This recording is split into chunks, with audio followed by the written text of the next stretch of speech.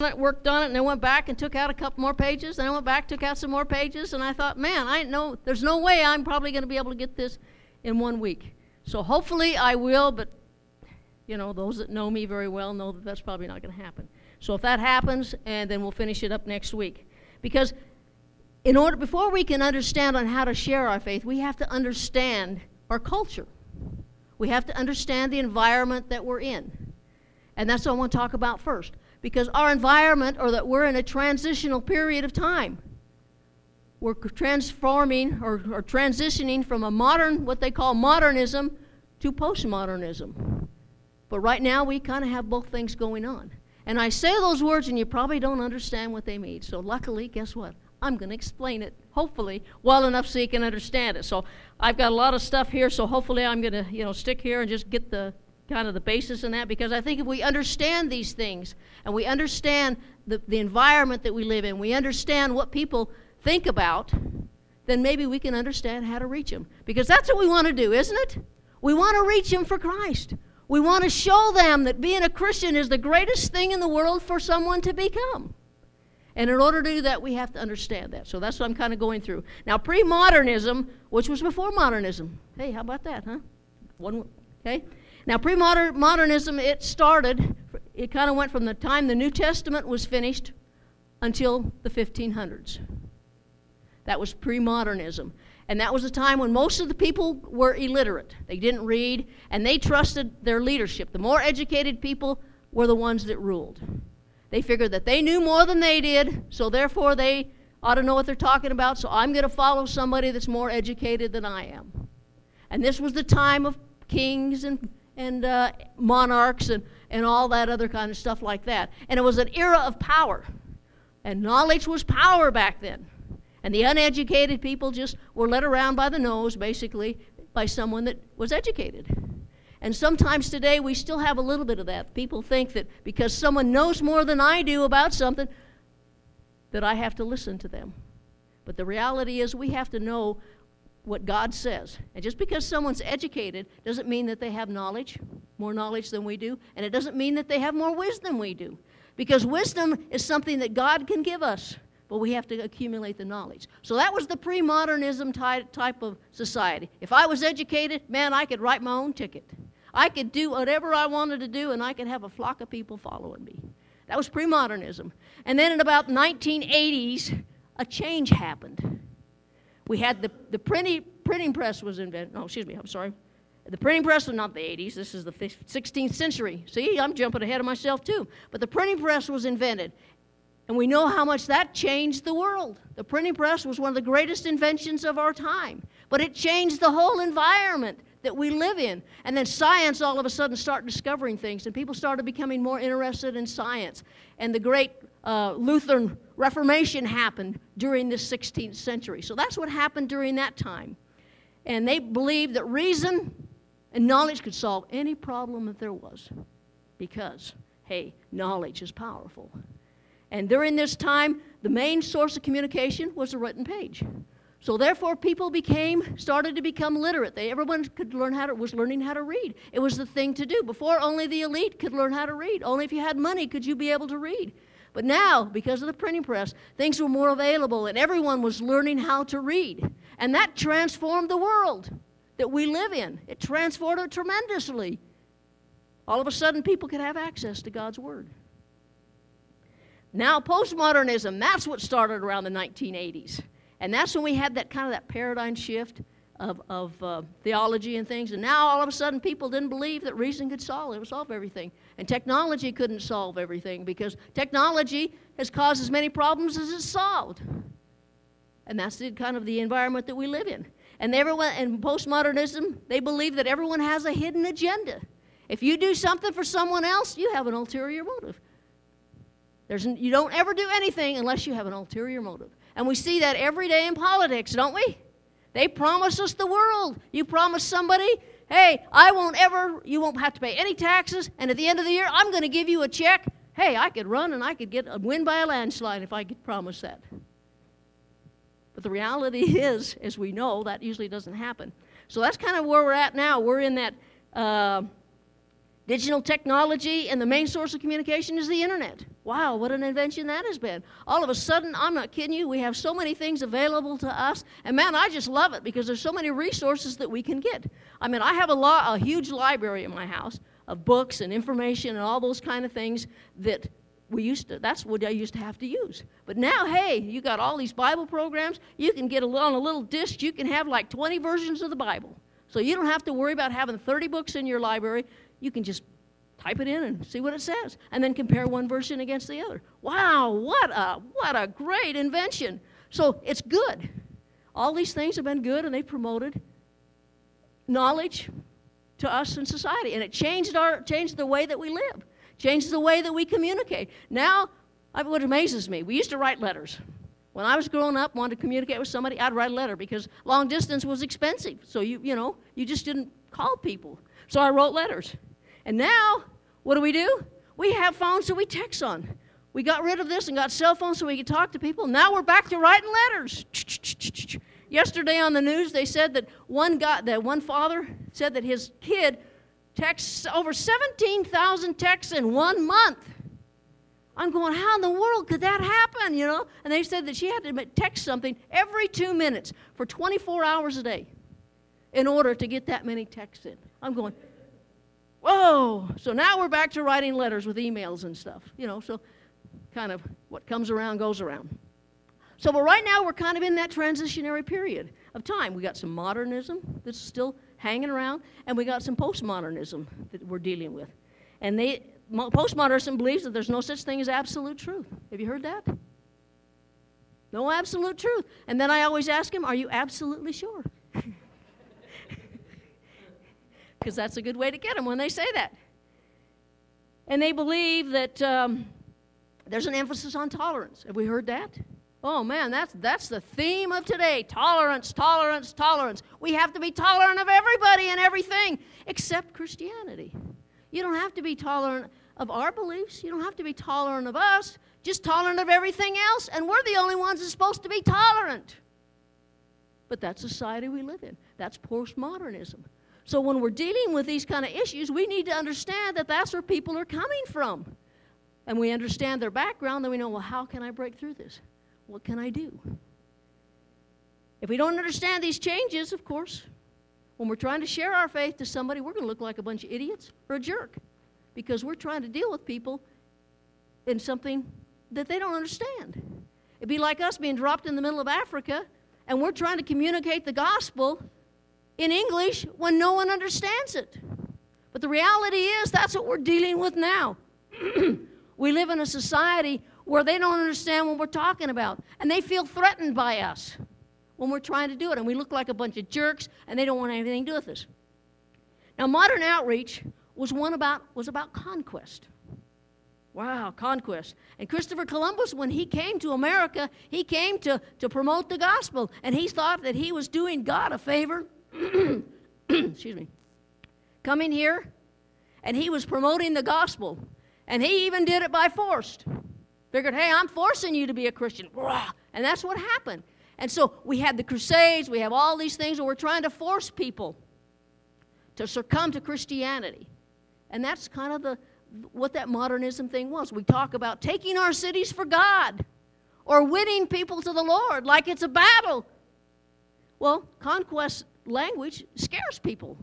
And so we've got to understand that we're transitioning. And this modernism stuff, it works really good for people that were nominal Christians, people that come to church, people that believed God's word and believed there was a God, believed that everything in his word was true.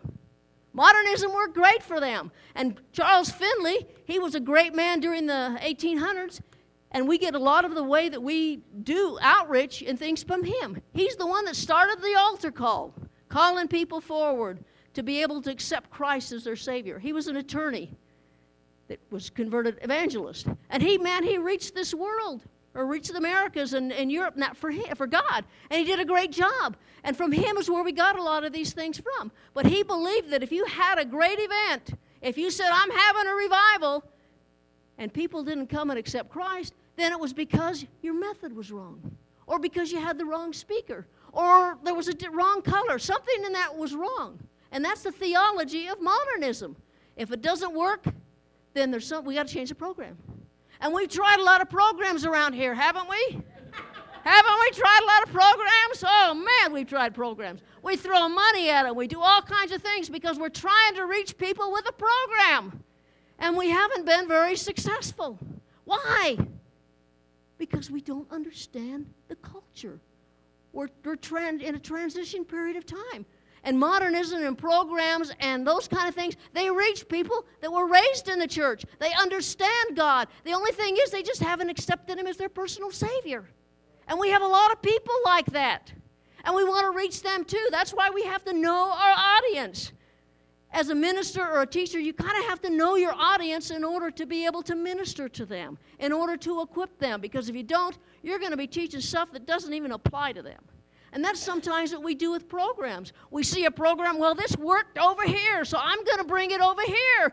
Well, that doesn't mean it's going to work. And when it doesn't work, we say, well, we just took the wrong program. Well, maybe it isn't the program. Maybe it's our approach. We can't just throw money at something. We just can't throw a program at something and expect it to work. Our faith is then in the program.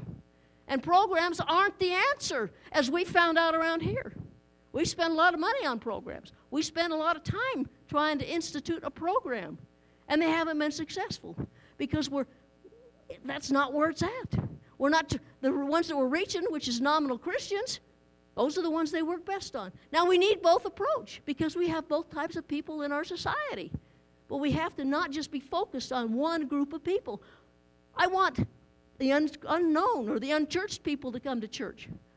I want everyone to feel welcome here, not just the ones that were raised in a Christian home or raised in a church. I don't want just them here. I want everybody to be here because Jesus died for everybody, not just for the people who were raised in Christian homes. So we just can't cut off one hand of our outreach and expect it to work because you need two hands. You need two hands in order to promote the gospel. And we have to understand what group we're dealing with. If you're dealing with a modernist, then okay, sometimes conquest theology will work with them. But if we're working with postmodernism, which they don't believe like we do. They don't believe that the Bible's true. They don't believe all this stuff. We have to have a different approach.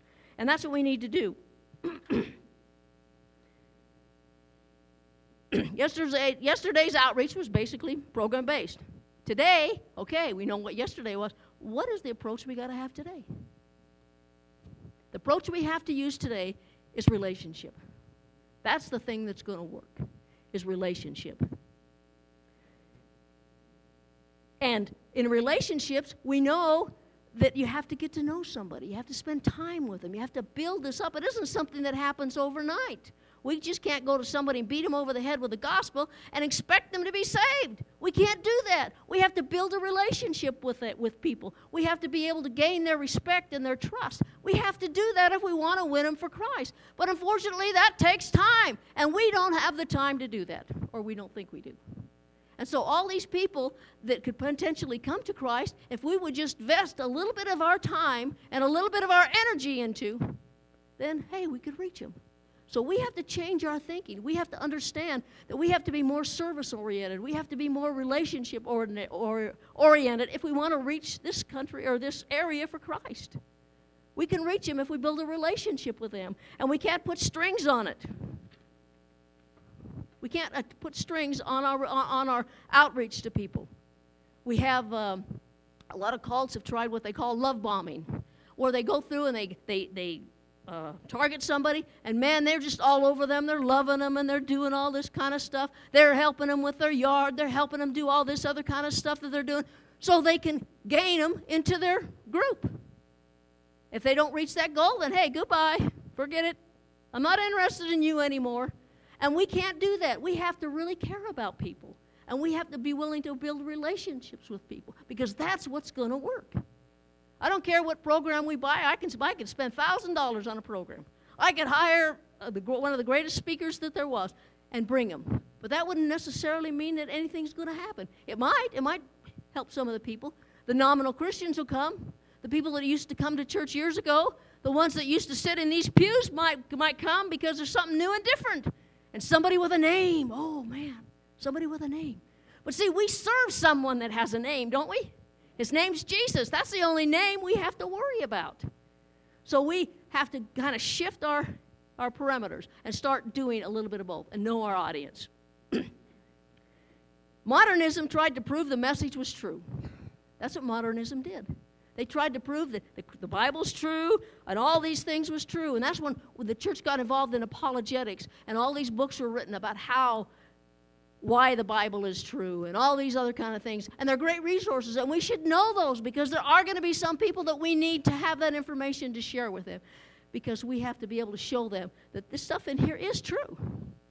But in postmodernism, we have to prove the message is relevant. They don't care if the Bible's true. They don't care anything about that. They want to know, is it relevant for my life today? If I have become a Christian, is it relevant to me? What's it going to do for me? What's in it for me? That's just postmodernism.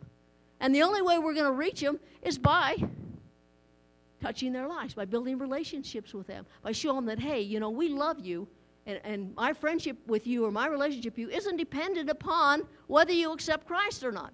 I want you to. That's my greatest desire. But we have to be able to walk that walk and be able to build those relationships, because they found out that our unchurched people are starting to come to churches because of curiosity. They want to know, does this Christian faith work? Does it work? They don't care if it's true. They want to know, does it work? And if it works, then, hey, we can get them. They can become Christians. Once we can show them, and so they're coming here, they want to see what's all this hoopla in this Christian community. I want to see what a true Christian environment's like. And then I want to decide if that's something I want to do. And they come in through our doors. And usually they did a study, and they found out that when new people or seekers, they call them seekers, they come into a Christian environment seeking answers. They want to see, does this work? That it takes somewhere between 4 and 12 months before those people will actually make a commitment to Christ. Seems like a long time, doesn't it? Well, that's because the environment we live in. It isn't necessarily always going to take that, but that's the average. Because they want to make sure that what they're getting involved in is true. They want to get sure that what is going on is relevant to their life. And that's what we have to do. And we have to let them do that. We have to let them ask questions. We have to be able to build relationships with them, to show them, yeah, this works. This is something that you need to do. We have to be able to be willing to do that. And in postmodernism, that's what we're going to deal with a lot. But if we're trying our conquest theology, we're not going to make it. We're going to fall on our face when you're dealing with a postmodernist, because it won't work. People, it scares them to death, and it scare you to death too. I'm going to take my city. I'm taking your house for God. Oh, yeah? Pow, I got a gun. And they don't like it. And we try to share our faith, and they look at us like we're a bunch of idiots. And you don't blame them, because we're talking a foreign language. We know. See, we get so excited within our hearts, we want everybody to be saved, that we would just, oh, man, if I could just pick them up and go, can't you get this? You know? Why don't we just do that? But it doesn't work. We raised 4 kids, and it doesn't work to talk to them. They don't care. Half of everything we told them went right here, and the other half, I don't know where it's at. So they listened to very little of what they heard when they were growing up. But then as they grew up and matured, and they started seeing things the way they really are, now all of a sudden those things that mom and dad told them back then, all of a sudden they make sense. And then they have kids, and then they start the cycle all over again. Trying to beat it into them. Hey, you don't do this. Why? Why? That's what we want. Why? So we have to show that the message of Jesus is relevant, and it makes sense, and it's credible. And the reason the message is relevant, because it's true. So when I try to tell people about my faith in Christ, and I say, I'm going to give you 16 reasons why Jesus rose from the dead, they say, so what? They don't care. What's that got to do with me? That happened 2,000 years ago. How is it relevant to my life? And that's what we have to deal with. We have to show them why it is relevant to your life. And then it's relevant because it's true. We try to throw the truth into there, and they don't care. Unless it affects their life or something that applies to them, hey, they're throwing it all out. And that's what we've been trying to do, is throw it down in their face, beat them over the head with their Bibles. And my husband got saved. He didn't get saved because I beat him over the head. And I said, I'm taking you to Jesus by force. Worst place, and be able to do that. I didn't do that. I had to let him see the good that God has done in my life. I had to let him observe. I had to be there. Even though as anxious as I was about him becoming a Christian, I had to let that go. I had to be willing to be able to sit and wait and pray for him and allow God to work in his own time. And sometimes it takes 4 to 12 months. Because he has to see, oh yeah, I've seen that before. I've been involved with religion before, and I've seen what happened. So I'm not being down that trail again. And that's what we deal with a lot. We deal with people that have seen religion because they can't separate the two. What's the difference between Christianity and a religion? Relationship. And Jesus died so we can have a relationship with him. Because he wants us to know him. He doesn't want to run and hide from us. He wants to know him. And that's what pro-modern people want. They want to know God. They don't want to know about God. They want to know him personally. And we have the privilege and the honor to be able to introduce them to him. And then once they find out that it's relevant to their life, and it's true, that's when all of the gears start fitting in motion. It's kind of like the combination lock. You have to go through all these things, left this way, right this way, pass one time, and then go back to the left, and all that. You can't just go in there and push the right number, the last number on your combination lock, and expect it to open. You have to go through the process. And that's what people want. They want us to be willing to let them go through a process so they can kind of think it all through and be able to try and grasp it and try to understand it. Because that's what they want. They don't want us chasing, oh boy, here comes a Christian, or here comes a non-Christian. Oh, wow, get out my gun. I'm going to get him. I saw him first. I'm putting my tag on him. I'm going to tag him for the Lord. Oh, hallelujah, I'm tagging him for the Lord. That's the way that we approach him. And no wonder they're running scared and they're, oh, man, get away from me. I don't want anything to do with you people. You're weird and you're crazy. Why? Well, that's why. Because our theology's all messed up. We want to tag them before God can bag them. And we have to let God do it. And God is going to do that through us. And then when we reach people, and then we build these relationships with people, then when they come to God, guess what? They're going to stay. Why do we have so many people that come in, they make decisions because they got involved in a program, and they had an emotional feeling in their heart, and they say, oh, I want to be a Christian, okay. But then they go out, and all of a sudden it didn't take. Why? Because they were dedicating themselves to a program and not to God. They missed kind of that step in between. And we have to be able to let people be in that process and be willing to say, if they want to come in here and sit, we got to quit attacking them. We got to just befriend them, and we got to build relationships with people. At work, build relationships in your neighborhood. Build relationships with people, because that's how they get to know you. And then when they get to know you, they can see Jesus in you. And all of a sudden they're going to say, wow, what is it that's different about you? Has anybody ever said that to you? What's different about you? You've had all these problems and all these situations going on in your life, and yet you're not down in the dumps. What is different? And you can say, I'm glad you asked. What's different is Jesus. It's not a church. It's not a religion. It's Jesus. Would you like to meet my friend, Jesus? Would you like to meet my Savior? That's when we have the opportunity. Because once they see how things go in our lives, then they're going to start answering questions or asking questions. Now, it doesn't matter whether we know all the answers, because you don't worry about that. Because 2 reasons. If you don't have the answer, say, hey, I'm going to get the answer, and I'll let you know what it is when I find out. That's a good question. Then it gives you another opportunity to go back to them. And I know then we say the scripture, well, God's going to give us the words to say. Well, sometimes he gives you no words to say, so you can go back and say them. He wants you to practice those words before you say them. And man, if people would just think for 2 minutes before they said something, man, what a different world we live in, wouldn't it? They're sitting there, things are coming out of their mouth, and they're trying to grab them and haul them back in, because once they're out, that's it, it's gone. So hopefully I've given you the 10-second video or the 10-minute video of history and how the difference is. Hopefully you've got that. If not, then hey, ask me, and hopefully I'll try to go into a little more depth. So, okay, we know all this, okay? So now we're going to get down to the nitty-gritty. So how do we do it? Know your audience. Remember, if we know our audience, then we know who we're dealing with. But if we want to know how to share our faith, the best place that we can go is to Paul, because he was very good at sharing his faith. And I want to follow along with him and 5 principles that Paul used when sharing his faith. And the first principle is caring. And that's found in Romans 9, 1-3. It says, I say the truth in Christ, I lie not. My conscience also bearing me witness in the Holy Ghost, that I have great heaviness and continual sorrow in my heart. For I could wish that myself were accursed from Christ for my brethren, my kinsmen, according to the flesh. Wow. Paul is caring about the people that he comes in contact with. He was willing to sacrifice his own soul and his own salvation for his nation to be able to accept Jesus. I don't quite have that much love in my heart for anybody I know.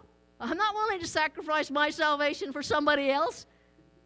God would have to put a miracle in my heart for that to happen. But to caring, and he cared about the people. And we need to start caring about people. If we don't care about someone, we're not going to witness to them. We're not going to build relationships with them. We're not going to do anything because we don't care. And if you don't care about people, then you need to check your heart. Because you can't get close to God without caring about the lost. Because he died for the lost. And so we need to start caring. You say, well, I have a hard time caring about people. Well, the best way to overcome that is start praying for them. Pray for them every day. Somebody at your workplace, if you want to say, well, I really don't care about that person that much, start praying for them. Asking God to bless their life. Asking God to intervene. Asking them, God, to be able to enable you opportunities to be able to build a relationship with them so you can reach out to them. And then they'll know that you honestly care. I mean, sincere caring. We don't want to just be caring for an alternative motive. We don't want that because people can kind of see right through it. These postmodernist people, they have a detector, a fraud detector, and they can kind of see it.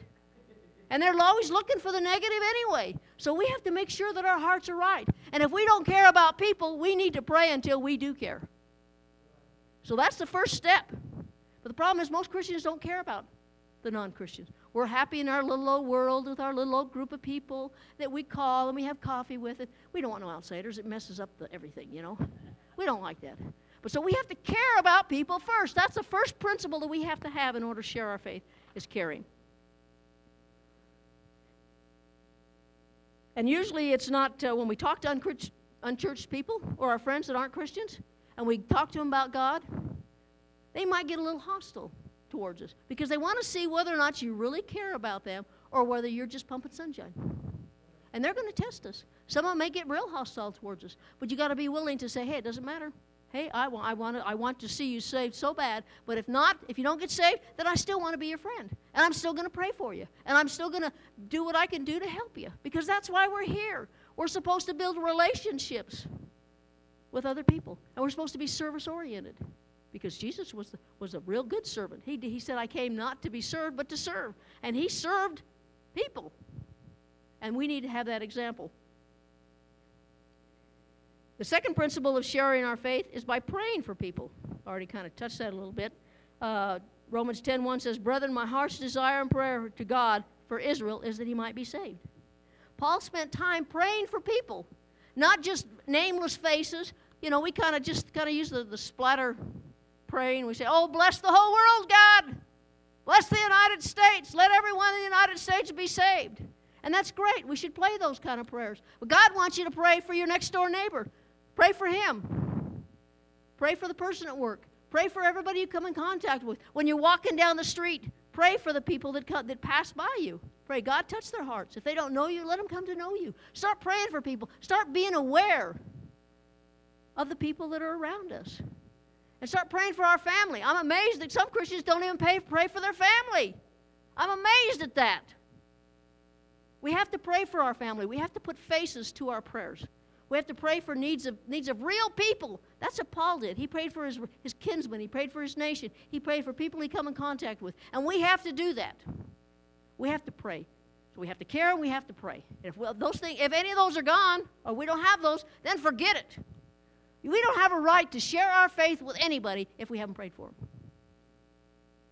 Because then we're trying to go in there blind. You're trying to go in to repair something without a tool bag. if I call a furnace repairman and they come to my house and they're going to look at my furnace that's broke and they don't have any tools, they'll have nothing, I don't have a lot of confidence in them. And believe me, they aren't going to be able to fix anything. And that's the same thing with us. We have to make sure we come with our tools. We have to come prayed up, studied up, to be able to witness and testify of God, because that's the way He works through us. The third principle of sharing our faith is acknowledge what is positive in people's lives.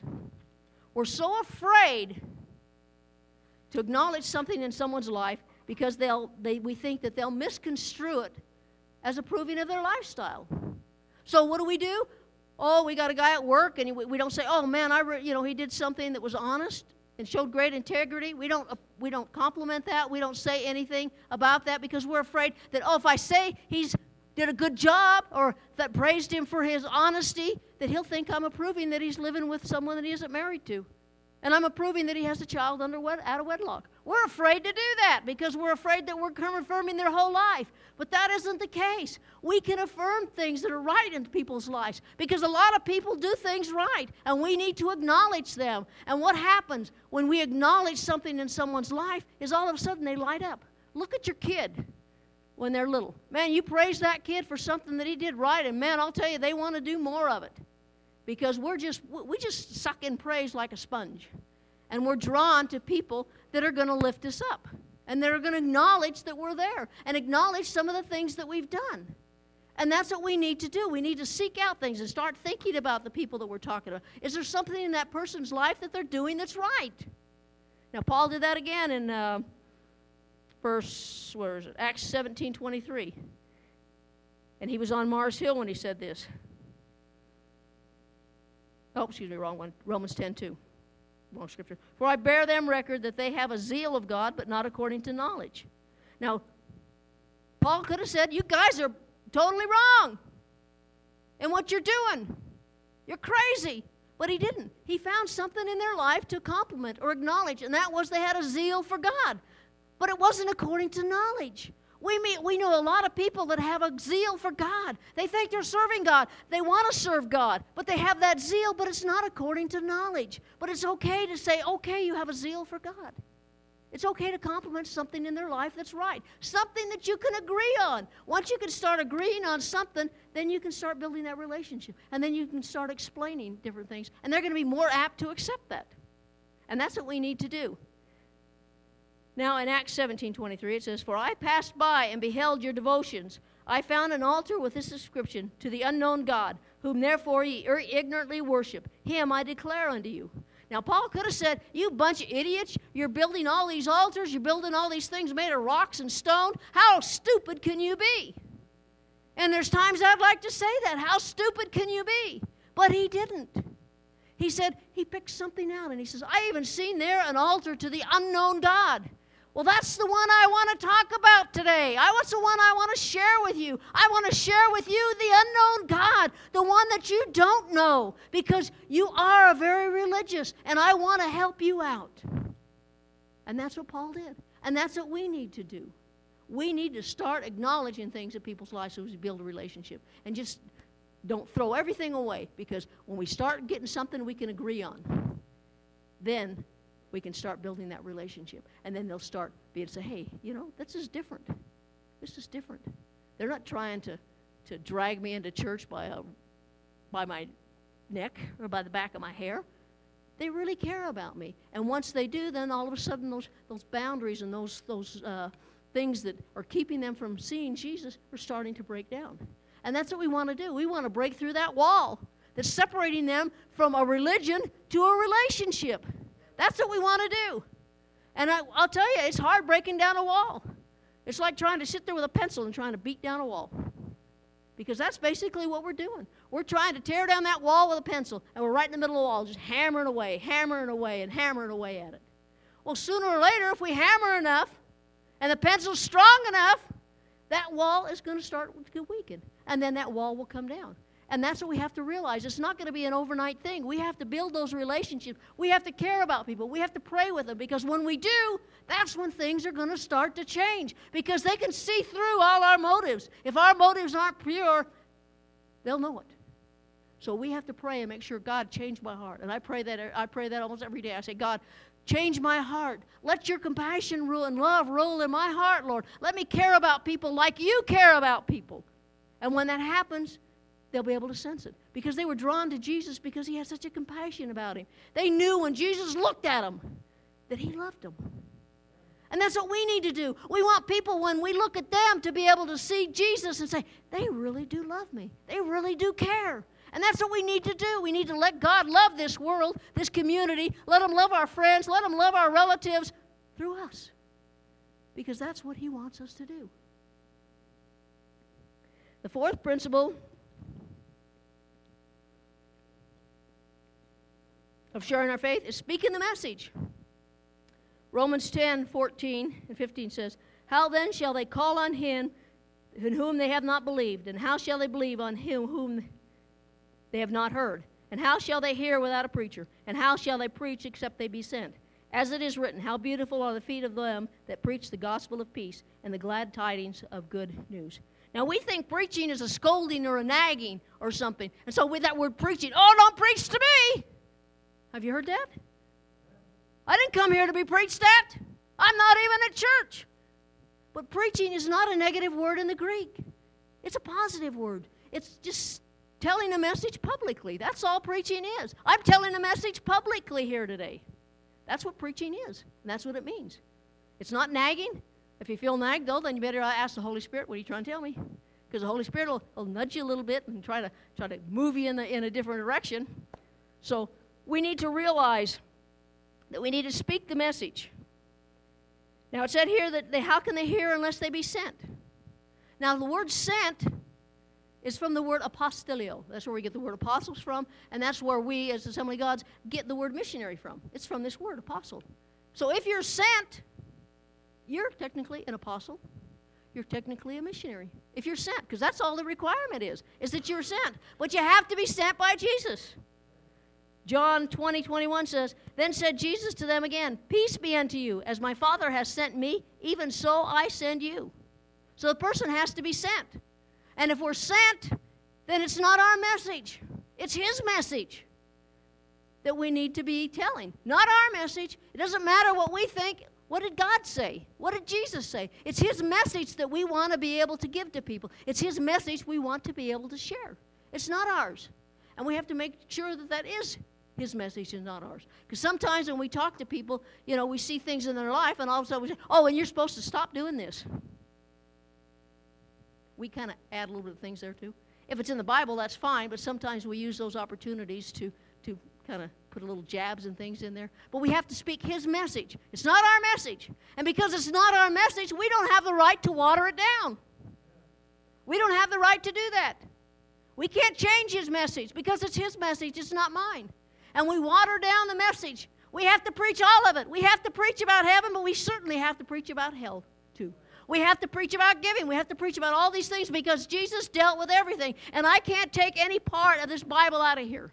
I'm obligated by God to preach the whole counsel of what's in there. Everything that's written in there, I'm obligated to teach or to preach from. Everything. I can't just pick and choose.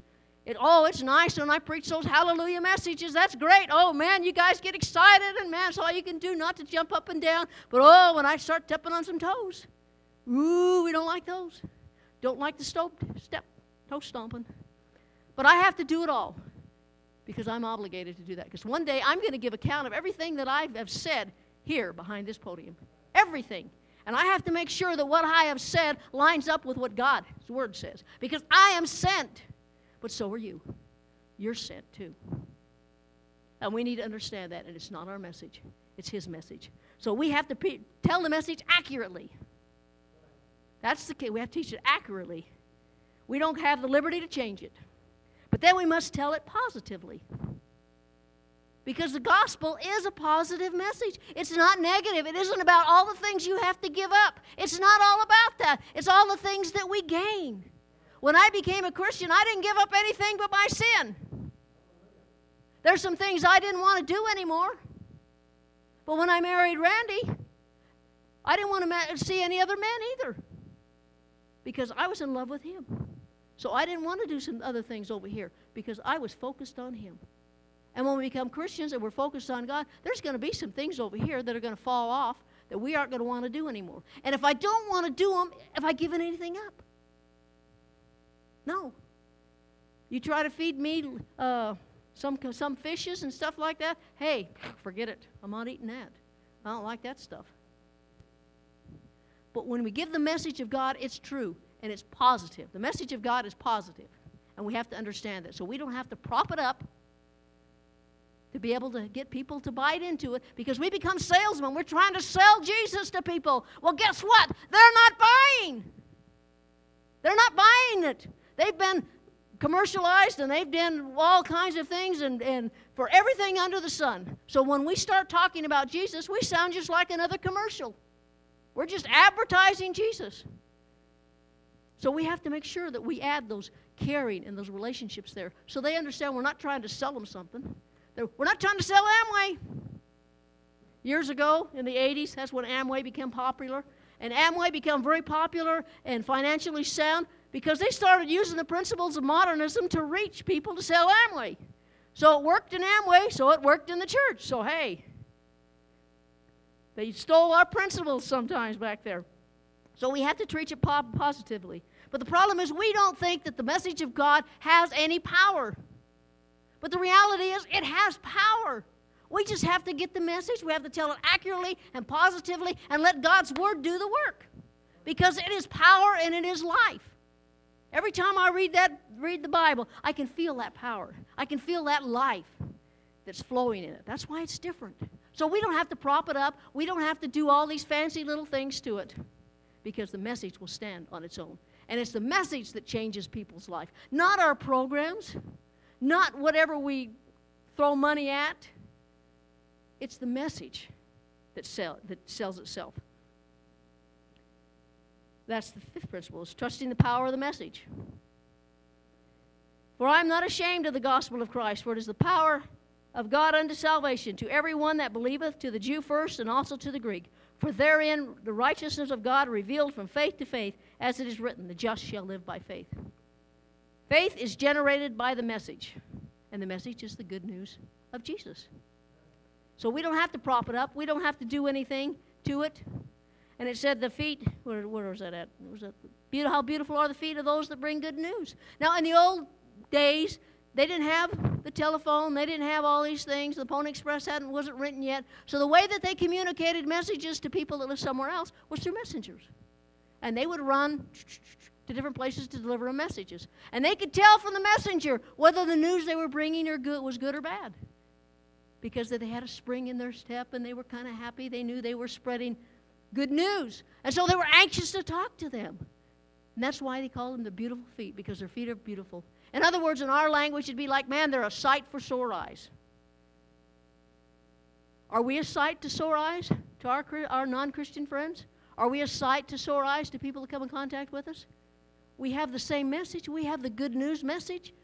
We should be able to have beautiful feet, because we're bringing them a good message, a great message, the best message in the world. Faith is generated by the message. And we need to believe this, and we need to understand that that's how we doesn't have to do anything else to it. It's power. Outreach is no longer about conquest. It's not program-based, event-oriented, or proving the truth of the Christian faith.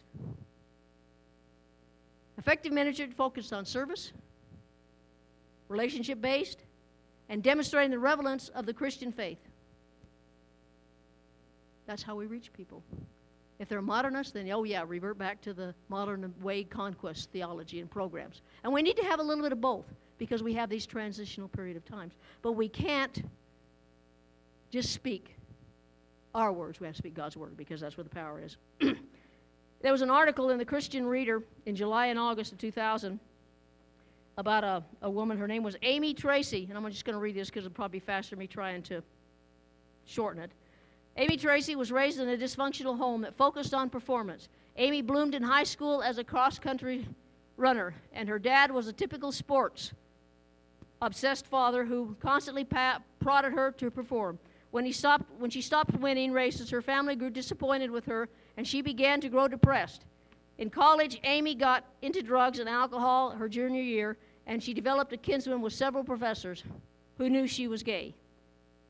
She was drawn to her sense of community, and ultimately Amy concluded that she was gay.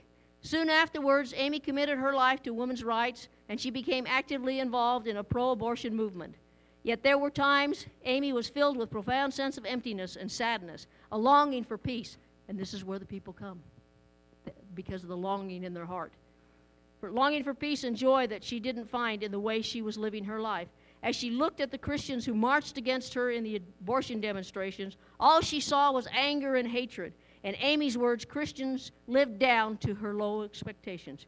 Yet Amy started feeling like she was falling apart. She concluded that her emptiness was hunger for God himself. But now Amy had become the press secretary for the National Organization for Women.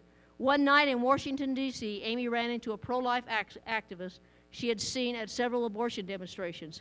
She made a sarcastic remark, expecting him to respond the same way.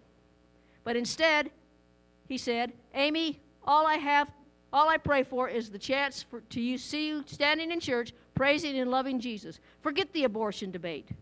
That's all I really want." Her hunger for God grew desperate, and finally she looked in the yellow pages for a Christian church. One Sunday she showed up, her pickup truck covered with rainbow flags and pro-abortion stickers. Amy wondered if she'd be thrown out, yet as the pastor spoke and the church worshiped, she sensed God calling her. It took a while, but eventually Amy committed her life to Jesus Christ. Today, Amy is a writer for Focus on the Family in the area of public policy. Amy says, "My prayer is that Christians will be able to see others with compassion, not as enemies, as broken and in need of restoration, by the only healing of our souls that Jesus Christ can give." That's how we reach people. We don't judge them for the things that they're doing. We know that abortion isn't right. We know all these things. We don't have to beat them over the head with it. We just got to get past that and start loving them. Say, all we want is for you to know Jesus. Because when they know Jesus, God, he takes care of all this other stuff. A couple weeks ago, I had a lady call me from Salt Lake. Was somebody that I knew, her kid. And she called me, and she says, "I want to ask you a question." And I says, "Okay." She says, "I was thinking about going to church." She says, "But I'm afraid they won't accept me there." And I says, "Well, why wouldn't they accept you?" She says, "Well, because I'm a bisexual." Now, what we've done, normally we'd say, "Oh, no, you're going to hell. Oh, man, you got to quit that stuff right now. You just got to quit. You're going to hell." I didn't do that. I just listened to her. And she says, "I'm afraid because of my lifestyle, I won't be welcome in church." See, she had already got the realization that she needed something. Her life wasn't satisfying. She had tried. She's been out in the world. She knows those things. And she says, "Will they welcome me in church?" See? And then I got to explain to her. I says, "Hey, look, your lifestyle isn't what it needs to be by what God talks about in his Bible. God isn't approved of that kind of a lifestyle. But God also doesn't approve of the lifestyle of adulterers, the men sleeping around on their wives. He doesn't approve of their lifestyle either. And he doesn't approve of people that kill people. He doesn't approve of that style either." And started naming some of the things to try to break down those walls to help her realize that, hey, your lifestyle is something that only God can change. I says, your problem is that you're trying to see the world through glasses that are tinted in a certain direction. I says, but when you come to God, when you come to know God, then he's going to give you a clear pair of glasses, and you're going to be able to see things as they really are. And then God will take care of all that stuff. I says, so go to church. I says, don't tell them what your lifestyle is. Don't cause any problems. Hey, let us don't cause anything that isn't necessary. But go to church. Let the people love you. Let them get to know you. Build relationships with people. And then let God take care of that stuff. See, we try to clean the fish before God catches them. You know, it's kind of hard. God didn't tell us he only told us to catch them. He didn't tell us to gut and clean them. But every time we see somebody, we want to gut and clean them. We want to beat them over the head with the Bible and say, you're going to hell. Hey, straighten up your life. That's why people don't like Christians. They're scared of us. They're afraid of us because they're afraid that once we get in power or we control things, then everything is going to be forced upon them. And they don't understand. They don't understand Christianity. So it's up to us to reach out to these people. It's up to us to build a relationship with these people and show, hey, I don't want to talk about your lifestyle. I just want to get to know you, not the things that you do. We've got to be able to separate people from their things that they do and quit trying to condemn them for things, because before I became a Christian, I was lost. And no matter what people's lifestyle is today, they're just lost. And they got to find their way. And we are the ones that have the roadmap. We're the ones that has the flashlight to be able to lead them to God. We're the ones that has that information. Instead of condemning people and calling, hey, you're lost. Well, they already know they're lost. In the deepest, darkest nights of their despair, they know they need God. And that's when they're going to start seeking. That's when they're going to start coming to a church. That's when they're going to start wanting to feel like they're loved and someone cares about us. And that's where we come in. We as a family have to love people. We have to care about them. We have to pray about them. We have to allow God to do the work in their hearts. And if it takes 4 months, it takes 4 months. Because everyone is different. We're not all going to hear one message and then get saved and be on fire for God for 70 years till they throw us in the ground. Sometimes it's a process. Let people live through that process. Don't try to force people into decisions. There are times when we have to ask the question, though. We need to not be afraid to ask the question. When we've built a relationship, when we feel this tugging of the Holy Spirit to say, ask Him, would you like to know Jesus? Could I introduce you to Jesus? Would you like your life to be changed? And then seal the deal. We got a whole bunch of salesmen, but they never seal the deal. We're good starters. We're good at doing certain things, but man, we don't know how to end it. We don't know how to finish the deal. And we need to do that. We need not to be afraid to ask them to make a decision for Christ. And as believers, if we do that, if we utilize these 5 principles and be able to understand the environment we live in, then we're going to make a difference in this community. But if we spend all our time throwing money at programs, if we spend all of our time trying to beat people over the head with everything that they're doing in their life that's wrong, and not focus on something that they're doing that's right, we're not going to win anyone. We're going to alienate the world. And we're going to end up in a situation where the only ones we have to be tolerant with is us. We're the only ones that have to be tolerant. No one else does. But when we do it God's way, then multitudes can come to Christ. And we'll do it one by one. One by one. Someone you know was going to come to the Lord. Someone you know, someone you know, someone you know. Because we have to be willing to do that. And that's the way that we're going to make a difference in this area. Let's pray. Our precious Heavenly Father, Lord, we just thank you, Lord, for this day.